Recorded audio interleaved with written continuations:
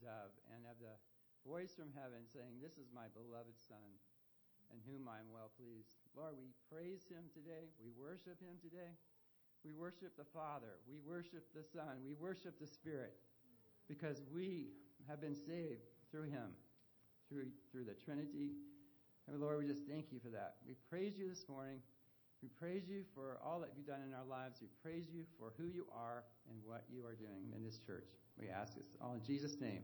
Amen.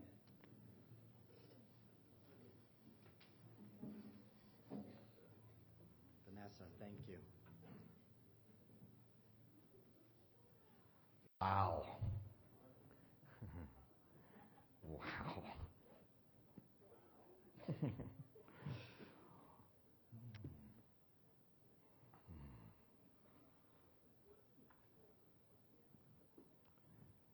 Thank you, brother.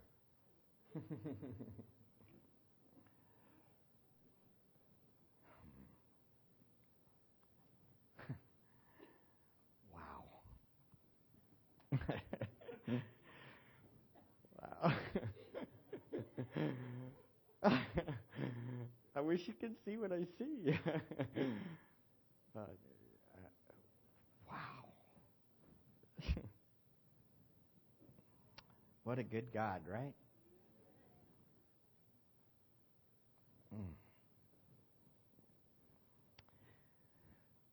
I just want to thank everybody that worked and helped us this week and last week and the week before and all the giving. I definitely see the fruit of the Spirit in all of you.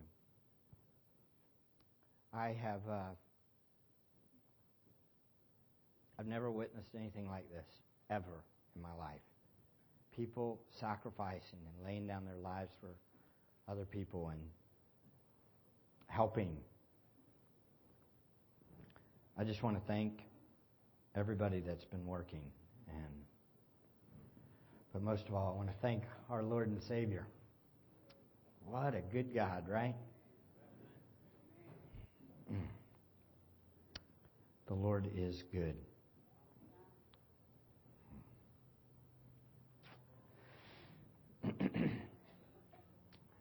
I do want to give a special thank you. They're working really hard on the sound. If you'll hear occasional a little blurb or whatever. But Brent and Ben and Wendell, these guys, and my brother David have worked hours, beloved. Poor Jane. Jane, are you here? No. Is Jane here? Jane, you're over. Jane, thank you. Thank you, sister. Nikki, thank you for sharing your husband with us for the last 3 weeks. And Kayla, you too. Again, I've seen the Lord working in these men. Hours. Till 12:30, 1 o'clock at night, getting all this put in. So, I'm just very thankful. Please make sure you thank the Lord for what God did in their lives this week. It's been amazing. All right. Y'all ready to get into the Word of God? Guess where we're going to start? Right where we left off. No big change. We're in Matthew chapter 3. Last week we examined the Christ-focused ministry of John the Baptist in verses 1 to 12 of chapter 3. We saw that John was the instrument of God, that he was the least likely of candidates. He didn't dress the part. He didn't come from the place that you would expect. But he was God's chosen instrument. John the Baptist was, who came before as the forerunner, a humble servant of God. He said these words, "And I am not fit to remove his sandals," talking of Jesus. He understood what it was to be the forerunner to the Messiah. John was a bold instrument of God because he wasn't seeking his own fame. He was seeking Christ's fame. John played the right tune. He was a perfectly tuned instrument of God. He was courageous enough to say to the world, repent. He called them to turn from their sins and trust in God. This led us to our next point, which was the message itself. What was the message John brought? He brought the message of repentance. The message of turning from your sin and trusting in the Messiah who was to come. The message called for fruit of repentance. That is, don't just do it with your lips. Don't just say I'm a believer and then live however you want. If you truly turn to Christ, you turn from your sins and trust in Christ, you will then have a life that matches it. You will obey the Lord. There's fruit of repentance in verses 7 to 10. The message warned of impending judgment if the call was rejected. John the Baptist was not afraid to say, look, if you don't repent and believe, if you don't get right, judgment's coming. Notice in verse 10 it states this. It says, look in verse 10, the axe is already laid at the root of the tree. Therefore every tree that does not bear good fruit is cut down and thrown in the fire. John wasn't afraid to say the hard truth. He said, there's an axe laying at the root of the tree. He's going to take it out. God is coming. The Lord is incarnate. He is coming to proclaim justice and righteousness and judgment for those that don't repent and believe. An axe aimed at the base of the tree is very bad. We had some dead trees here on the property this week. Shane's crew came out and cut them all down. One of them was really large, and when you looked out at the tree, you thought, wow, this is a dead tree standing. And then when he took it down, it took it all the way down, and then there was a guy that came out and ground the stump, and you can't even tell that the tree was there anymore. This is the kind of axe our Savior brings. He doesn't put up with rejection of himself. He is God. He is the one we must serve. He is the one we must surrender to. And if we don't, there will be a judgment. John the Baptist preached this message. This is the message we're going to preach here. No matter how many people are here, we're going to still preach the same message. The message doesn't change, beloved. God is a holy God. He's a just God. He requires repentance and faith in Christ. He's our hope. He's our only hope. We must trust and obey Him. John was warning of hypocritical Pharisees and scribes. Those that knew how to look good on the outside, but inside they were like ravenous wolves. Their judgment was imminent unless they repented. That's what John the Baptist was saying. So here we are in our new building. And again, the message doesn't change. It doesn't matter if we have 10 services. We're going to say the same thing. We're going to go to the next verse. And even if it means we're going to talk about hell, guess what? We're going to talk about hell. Because this is the Word of God and we stand on this. We're going to preach the gospel. We will warn of God's impending judgment today. We will do it just like we did last week. We are not seeking to grow a big church based on a watered-down message. If you leave because that offends you, we're sorry, but we have to stick with the Word of God just like John the Baptist did. We will preach the same message no matter what, no matter who's in this pulpit. When I die and I'm gone, there's going to be somebody else. And they're hopefully going to preach the same message. We're going to preach it in death service. We're going to preach it in evening service. We're going to preach it in every single Bible study. The same message that John the Baptist preached. Repent and believe in Jesus. He's our hope. People who take God's just judgment to come seriously. That's what we want. We want people who want to be warned of impending judgment. We want people who want to be called out for hypocrisy. We want people who want to be confronted with their sin. Beloved, I know going through the Word of God can be confrontational. It confronts us with our sin, doesn't it? But just like John the Baptist, we must continue to proclaim that truth. We need to be confronted with our sin because our hope is where? In Jesus Christ our Lord. The axe is lying at the base of every tree. Every person who has rejected Christ will one day face Him. Our lives are never as long as we want them to be, correct? We could face God's justice at any moment. And this is the message John preached. It is the same message the Old Testament prophets taught, and it's the same message that Jesus will teach. You'll see it. The first words, He says, repent, for the kingdom of heaven is at hand. It's the same message the disciples preach. We must repent regularly.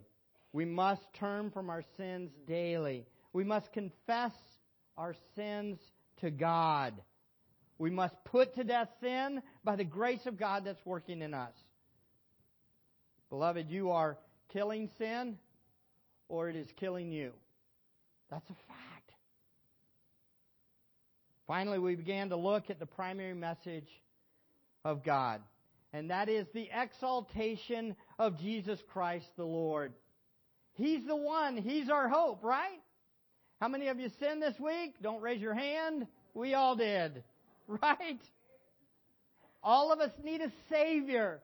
Praise God, He has sent the one into the world to save us from our sin. It is Him. He's our hope, right? And we trust Him. Yeah, even a baby said amen. Praise God.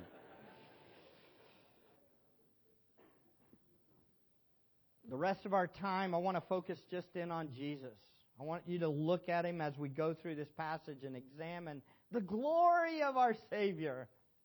For that's why we're here, right? That's why we're doing this. We want to exalt Him. We want to know Him, and we want to make Him known. This passage, as well as His baptism, is one big revelation of Jesus' glory. Thankfully, I had a gentleman call me, I don't know if the person's here, yesterday, asking about our church. He told me that somebody recommended him to our church, and he said the person doesn't go to our church, but he heard that we preach the gospel. I said, well, good. That's a good thing to be known for. He said, but I just have one question. Do you preach the gospel there? And I was thinking to myself, I don't know how I can say this more emphatically. Yes, we preach the gospel here. And if you're here, if I don't know who you are, if you're here, you don't have to raise your hand. But if you made that phone call, maybe it was him. We're here to preach the gospel of Jesus Christ. It is all about Him. It's all about Christ. John the Baptist preached Jesus Christ. The apostles preached Jesus Christ. The disciples of the apostles preached Jesus Christ. The church has preached, the true church has preached Jesus Christ for 2,000 years. And guess what? Grace Bible Church of Tampa will preach Jesus Christ. I don't care where we are. We're going to preach Him. He is good. So, why will the good news of Jesus Christ be our message? Why is Jesus Christ the message of John the Baptist and all those that came after him? Well, there's several reasons. I want to look at a few of them in this passage. Let's look. First, Jesus is Lord. Look at your passage. Jesus is Lord. Look back at verse 3. Last week I didn't get to go over this important observation. I want to bring it out to you. In Matthew 3, it states, "For this is the one who referred to by Isaiah the prophet when he said, 'The voice of one crying in the wilderness, make ready the way of the Lord, make His path straight.'" Who's he talking about? Well, first of all, he's talking about John the Baptist. Isaiah was talking about John the Baptist coming. But then John the Baptist had a ministry, and his ministry was what? To be a one crying out in the wilderness, make ready the way of the Lord. That was the role of John the Baptist. He was the one that was proclaiming Jesus, that Jesus was coming, the Lord was coming. The ministry was all about getting people ready for the Lord. So who is the Lord that John was talking about in this passage? Well, it's Jesus. But look with me briefly over at Isaiah chapter 40. Isaiah chapter 40. This is a quote from Isaiah 40. Many people have denied the Trinity and denied that Jesus Christ is God. Many people throughout the history. But if they'll read their Bibles and they'll read these Bibles, they'll see that it's very clear that Jesus Christ is the God of the Old Testament. The God of Jacob, the God of Abraham, Isaac, and Jacob. It's the same God, Jesus. How do we know? Well, because this passage quotes from Isaiah 40, verse 3. And notice it states, clear the way for the Lord. Clear the way for the Lord in the wilderness. What is the point here? Notice the small Lord. It's in L-O-R-D and in your Bibles, in the Old Testament. When it's small capital letters there, it's often referring to the name of God. Yahweh. Jehovah, some say. So whenever it says Lord in small caps, that's a reference to Jehovah God, Yahweh God, the only true God. This means it's a transliteration of His name. The idea is that He's a translation of His name. They put in Lord so they wouldn't have to say His name Yahweh. They thought He was so holy He couldn't say it. But then when it's quoted over in Matthew, who's the Lord referring to? It's referring to Jesus.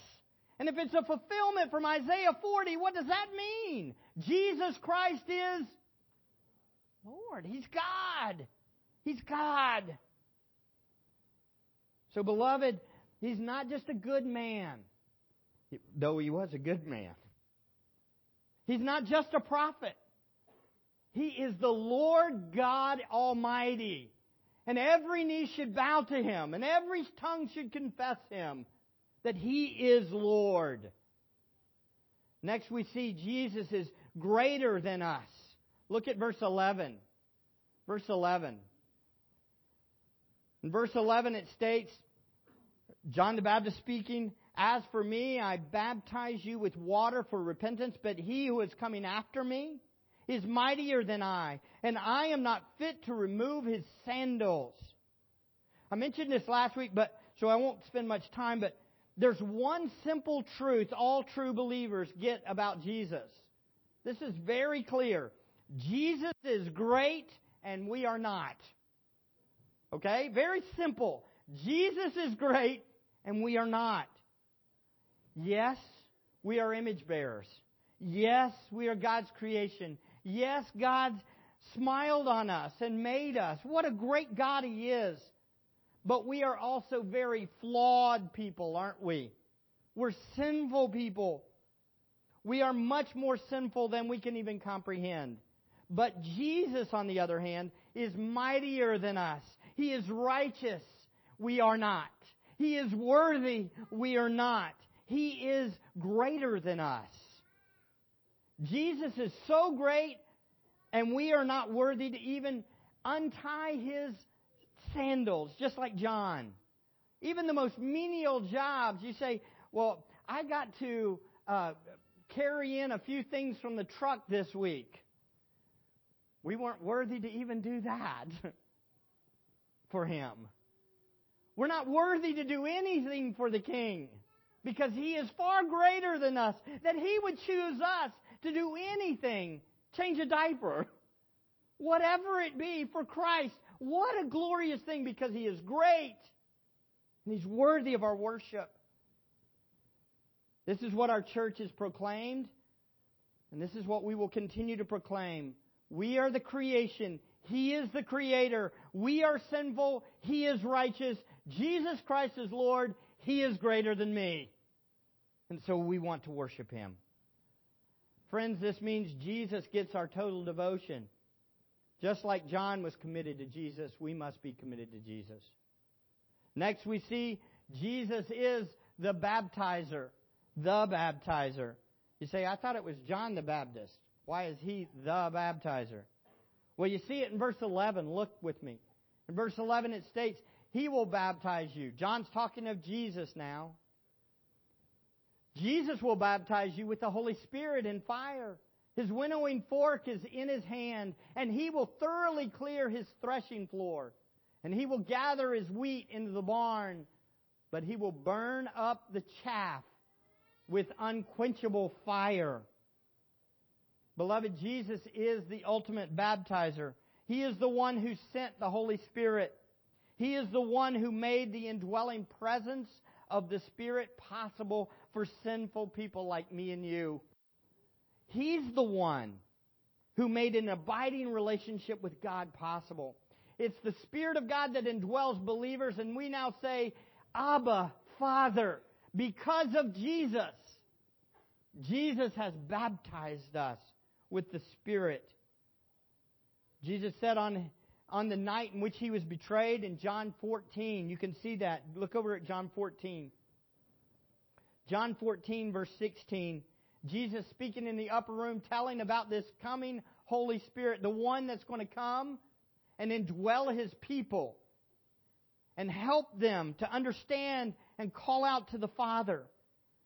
In John 14:16, Jesus states this. He says, I will ask the Father, and He will give you another helper, that He may be with you forever. That is the Spirit of truth, whom the world cannot receive, because it does not see Him or know Him. But you know Him, because He abides with you and will be in you.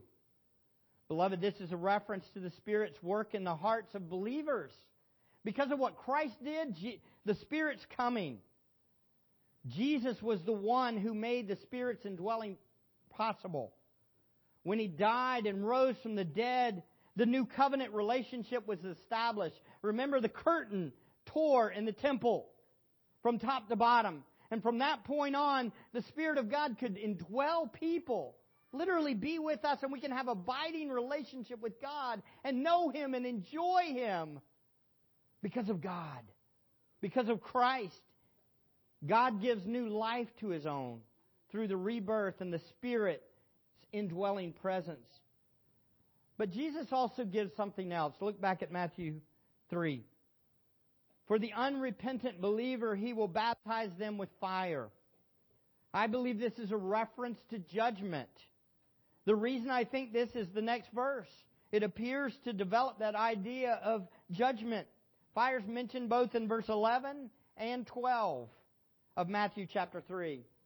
But notice how He develops it.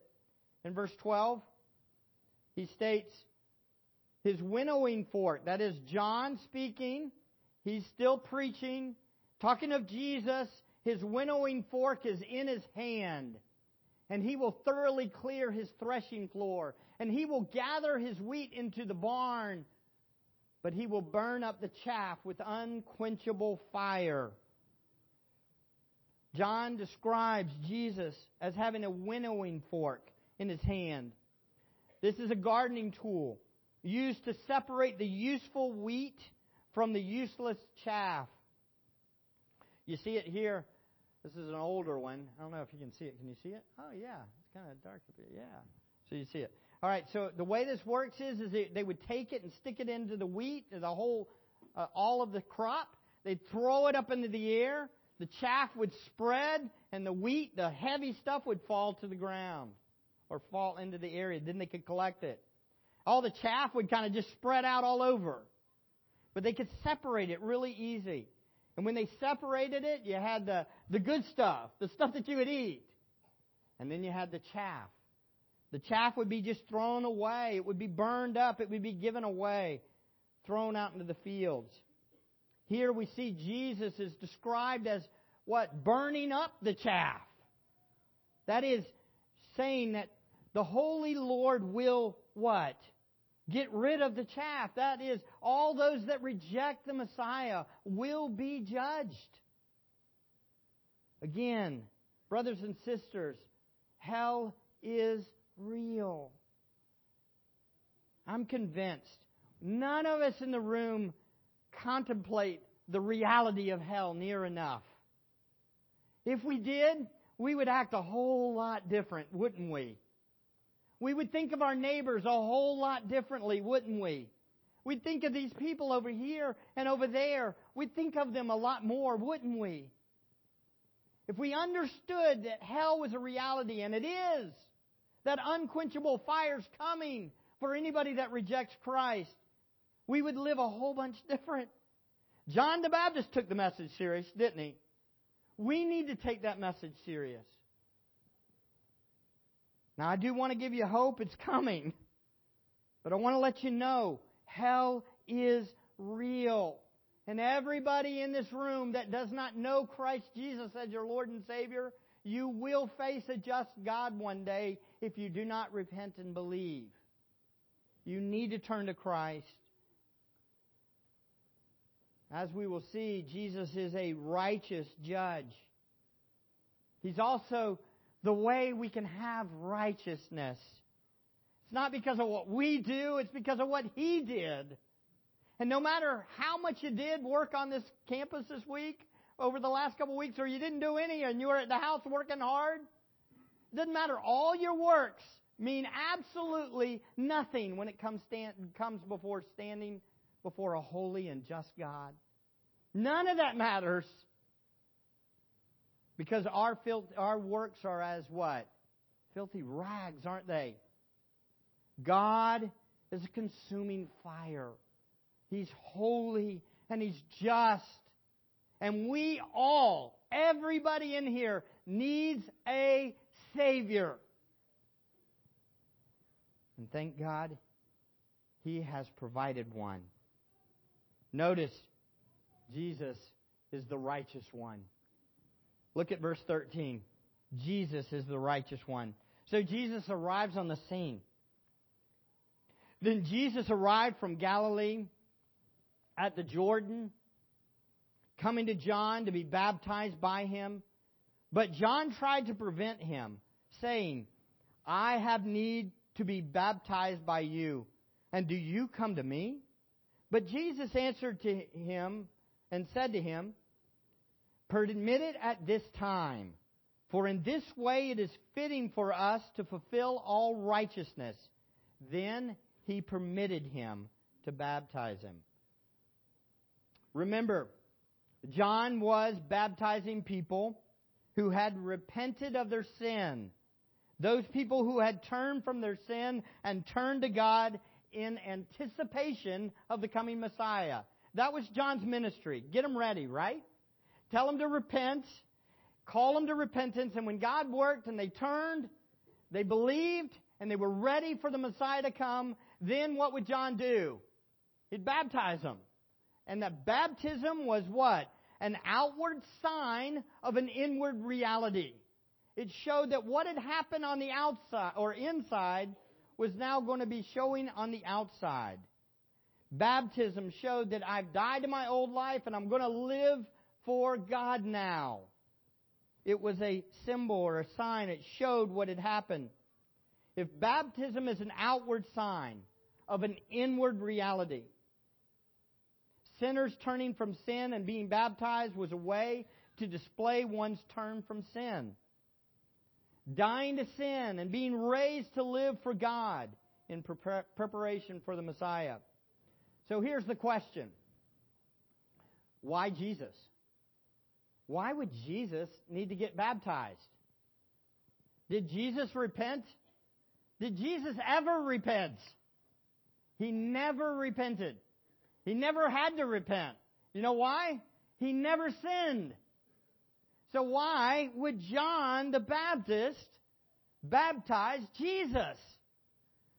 Well, that question that I just asked, I believe, was going through John's head too. He was confused. Wait a second. This doesn't make sense. John was confused also. Notice in our passage. But John tried to prevent Jesus. saying, I have need to be baptized by you. And do you come to me? Who got it? John got it. John understood, didn't he? John understood that Jesus was righteous, that Jesus was perfect, that Jesus was not a sinner. He didn't need to repent. He didn't need to see an outward sign of an inward reality. He didn't need that. Jesus was perfect. John thought he, that is John himself, needed to be baptized with what? The Holy Spirit. He needed the Holy Spirit. So John's thinking, wait a second, I just preached this. He's going to baptize you with the Holy Spirit. I need the Holy Spirit. And you sure don't need to be baptized by me. But notice what Jesus said. Jesus said, answering him, permit it at this time. For in this way it is fitting for us to fulfill all righteousness. To fulfill all righteousness. Jesus knew he did not need to repent. Jesus knew that was not his issue. But he also knew that he was going to die to pay for sin. He knew that his mission in this world was to live out righteousness and then to die on a cross and be placed in a grave and rise from the dead. By being baptized, Jesus obeyed the Father's will. And I believe that right here, this baptism was pointing forward to what Jesus was going to do. It was pointing forward to his own death, burial, and resurrection. And the baptism became an outward sign of an event to happen in the future. Jesus starts his ministry with this event. He starts his ministry with a look to the final events of his ministry. Very interesting. Jesus was going to die to atone for sin. Jesus was going to be that final atonement. Jesus was going to be the one that fulfilled all righteousness. He was going to obey the Father every second of the day, including getting baptized by John to point forward to what was going to happen. Jesus was going to rise from the dead, and he was going to guarantee repentant believers could have life in his name. Jesus' baptism prefigured his coming fulfillment of all God had promised in Jesus. Perfect obedience, righteousness, and atonement for sin. Look at Isaiah 53. Isaiah 53:11, it states, talking about Jesus again, 700 years before he came, as a result of the anguish of his soul, he will see it and be satisfied. By his knowledge, the righteous one, my servant, will justify the many, as he will bear their iniquity. Jesus was going to justify the many through his atoning death. He was the righteous one who provides righteousness through his work. So why did we need Jesus to be baptized? Well, we needed him to be baptized. It's a wild thought, but I want you to think on it. We needed Jesus to be baptized by John. You know why? We needed Jesus to obey the Father perfectly. We needed him to obey him perfectly. Why? Because we need righteousness. We don't have it. No matter how good we are, we talked about this, no matter how much we do, we're still filthy rags compared to him. We need righteousness. And the righteousness comes from who? Jesus Christ. And he did it. We can't. And the greatest things that we ever accomplish in this world pale in comparison to anything that Jesus did. I don't care if we build 10 buildings twice as big as this. It don't matter. Who cares? Jesus' work matters. His righteousness is everything. Jesus is Lord. Jesus is greater than us.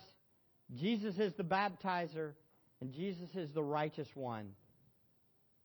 It's his righteousness that we have hope, right? It's in him alone.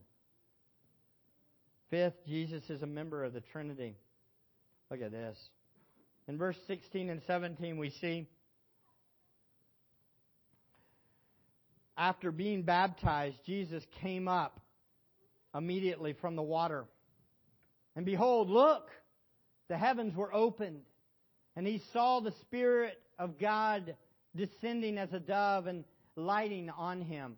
And behold, a voice out of the heavens said, "This is my beloved Son, in whom I am well pleased."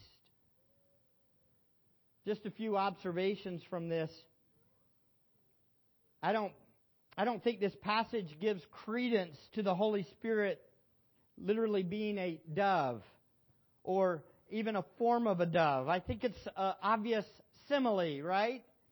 That like a dove, He had descended on Him. There was an appearance that resembled what a dove would look like when it lighted on something. But that's not even the main point. The main point is the Spirit says, "This is the Son." He affirms it by His presence. The Spirit says Jesus is the Messiah by His identification there. One who has the abiding relationship with the Spirit, He is the Messiah. And then the Father, a voice from heaven, says, "He is my beloved Son." All three members of the Trinity are at the baptism. All three are identified as God and in perfect relationship with each other. They're all pointing to each other saying, "Yes, Jesus. He's the one." The Spirit affirms sinless Jesus. The Father affirms Jesus' righteousness. The three are working together to glorify the Godhead. It's a triune God. You understand that? It's a Trinity. The Father, the Son, and the Holy Spirit. These are the three members of the Trinity. We see them in this verse. Which brings us to the sixth reason we proclaim Jesus. Jesus is the beloved Son. Jesus is the beloved Son. A voice, verse 17, a voice out of heaven said, "This is my beloved Son." The Father acknowledges His love for the Son. Jesus was willing to lay down His life for His people. Remember, He's being baptized, prefiguring what's going to happen. And the Father says, "This is my beloved Son." And His baptism pointed forward. So the Father affirms this and affirms the Son and says, "This is my loved Son." Just for the record, the Father didn't start loving Jesus at this moment. He's always loved the Son. The Father has loved the Son forever in the past and will always love the Son. The Spirit has always existed. The Son has always existed. The Father has always existed. They have no beginning of time or end of time. They are the self-existent ones, and they love each other perfectly. All three members of the Trinity. The Father responds with an affirmation of His Son's love, or His love for His Son. Now, you who are parents here, you know what it's like to love your children, don't you? You love them with all your heart. And when we love our children, we would probably lay our life down for our children in a second, wouldn't we? We think, anything you want, you can have it. Except for sin, right? We love our children. We care for our children. We're sacrificially committed to our children. But again, our love pales in comparison to the Father's love for the Son. The Godhead has always existed, and they have always loved each other perfectly, always. They've never had an argument. That's a wild thought. Think about that. The three members of the Trinity have never argued, not one time. They've never said, "Nuh-uh. No way." They've always agreed. In perfect harmony, loving each other perfectly all the time. Now that's love, isn't it? And yet, where is the Son? The Son is incarnate there. He's become a man, and He's going to die. And He's at His baptism showing that He's going to die. And the Father says, "This is my Son, my beloved Son." 4 years ago, around this time, I watched my youngest son go through an aneurysm. I'll never forget the ache in my soul as I watched the possibility of losing my son. That was the hardest time of my life ever. As little Luke looks up at me and faces the reality that he could die because of an aneurysm. I'll never forget the one thing that stuck in my head as I walked around the block the night before his surgery when we faced the reality that he could pass away. As I was walking around and I was thinking, I was like, "Lord, you know my heart." I'm wailing in Ranch Lake Circle. I know people thought I was nuts. I'm crying as I'm walking around the block, crying out to the Father saying, "Oh, Father, you know how much I love him." And one thought stuck in my mind. The Father watched the Son suffer. The Father watched the Son suffer.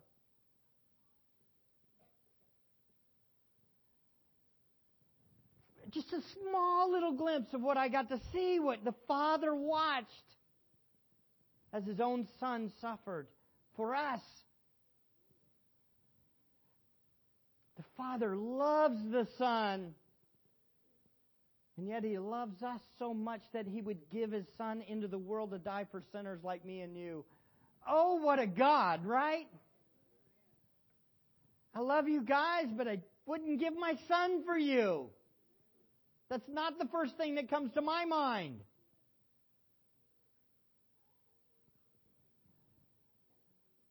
But the Father loves the Son. And He gave the Son. And He gave the Son to die so that we could become His children. What a glorious truth, right?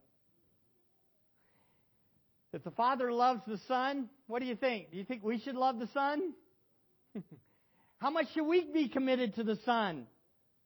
We should be so committed to Jesus Christ that we all go out of this place screaming His name to everybody, right? We're going to boldly proclaim Jesus Christ this week, aren't we? I want us sitting on the aisles next week. Bring people, or in the aisles. Sit anywhere. We got chairs. Oh, we got lots of chairs back here and over there and over there. We can put chairs everywhere. There are people dying and going to hell. We know the Son. Let's share the Son. Because we love Him. And finally, we see the reason why Jesus Christ will be our message is because Jesus is the pleasure of the Father. Look at this last phrase. This one just stands off. It screams off the page at me. Look at it. "This is my beloved Son, in whom I am well pleased." This phrase can be translated, "This is my Son, the beloved one, in whom I am well satisfied with." I'm well pleased. I'm delighted with. Oh, this is so important. Remember, the Trinity gets their joy and their pleasure from each of the members. Each of the members get pleasure in each other. Each of the members of the Trinity are completely pleased with each other. God is a Trinity, and all three members are pleased with each other. Why? Because they are members of the Godhead together. And all three of them love each other and are enjoying each other continuously. How many of you want perfect joy all the time? That's the Trinity. They're always happy. They're always rejoicing in one another. They never disappoint each other. They're always satisfied with one another. What an amazing thought. There's this song that was written by Steve Green. I know I just dated myself and made me sound like an old music guy. Steve Green wrote a song called The Pleasures of the King. I love this song. You got to go listen to it. I was going to play it, but the musicians worked so hard to practice, I can't take away their last song. It's all about what brings joy and delight to God. What brings joy to God? What brings a smile to His face? I'll tell you, this brings a smile to my face, but there are other things that bring even a bigger smile to my face. Somebody told me this week, they said, I can't wait to see you smile on Sunday. Yeah, there it is.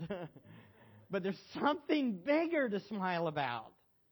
Much better than a building. Who cares? You know, I am preaching on the Trinity, and that might not be accepted by somebody that we just bought the building from. We might be out on the lawn next week, okay? But it's okay. We love Jesus, don't we? And He is our greatest joy, isn't He, beloved? He's the Father's greatest pleasure, and He's our greatest pleasure. He's our joy, too. This song, it talks about what brings God delight and joy. What makes the Father pleased. Steve Green mentions these. He says, the creation makes Him happy. His children make Him happy. Healing His children and helping them to come to know the Son makes Him happy. Salvation makes Him happy. But then He comes to the climax of what makes God happy. What makes the Father happy. What makes the King happy. And the pinnacle of His pleasure is this. Look at these words. But of all His regal pleasures, one doth stand above the rest. The Son He gave to serve and save in perfect holiness. Existing pure and faultless, embodiment of truth, guardian of righteousness with name beyond reproof. His words uphold the universe in love unwavering. Jesus, You are the treasure of the King. Jesus, You are the pleasure of the King. Ah, great verse, right?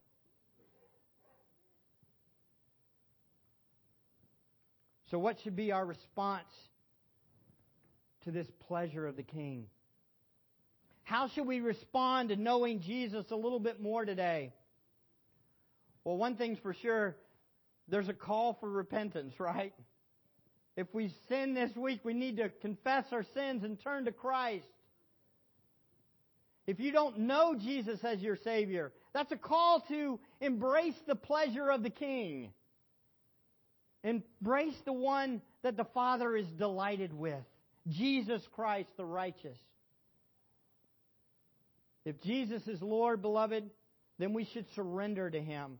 If Jesus is greater than us, then we should humbly serve Him. If Jesus is the baptizer, we should seek to enjoy the blessings of the Spirit and walk in the fruit of the Spirit that He's given us. If Jesus is the righteous one, we should by no means trust in our own perceived righteousness. If Jesus is a member of the Trinity, then we should worship Jesus accordingly. And if Jesus is the beloved Son of God, then we should love Him too. And finally, if Jesus is the pleasure of the Father, then He should be our greatest pleasure also. He should be our delight. I think it's very appropriate that Jimmy had in prayer time Philippians 4 for us to read. Look over at Philippians 4. Philippians 4. The Father, and we'll close with these words in Philippians 4. The Father is pleased with the Son. Beloved, we need to be pleased with the Son too. We need to delight in Him. We need to enjoy Him. In Philippians 4, Paul has said this numerous times. He's gone over it already. He repeats himself over and over. But then in Philippians 4, notice he states, verse 4, rejoice in the Lord always. Again, I will say, rejoice. Delight in Jesus Christ. Let your gentle spirit be known to all men. The Lord is near. Be anxious for nothing, but in everything by prayer and supplication. With thanksgiving, let your requests be made known to God. And the peace of God, which surpasses all comprehension, will guard your hearts and your minds in Christ Jesus. So I have one command for you this week. You ready? Go delight in the Lord. Go enjoy Jesus Christ. For as you rejoice in the Lord, you will not have anxiety. You will know where to go, and you will have someone to proclaim Jesus Christ the Lord. Let's pray. Father, we thank you. We thank you for sending your Son. We thank you for what you're doing in our church. Father, we pray that you will work. This is your church, your Lord. These are your people. Father, we pray that you will use us to proclaim Christ like John the Baptist did. Father, we pray that you will help us to enjoy your Son, that we will delight in you this week, that we will find all of our satisfaction in you. Father, we know that this world is constantly trying to get us to delight in other things, the things of the world. God, please help us to enjoy your Son this week. Help us to take great pleasure in knowing Him and abiding in Him and proclaiming Him. Use us, Father, for your glory. We thank you for the Father. We thank you for the Son. And we thank you for the Spirit. We exalt you, God. We pray this in the matchless name of Jesus Christ, our Lord and Savior. Amen. Please stand. Let's sing.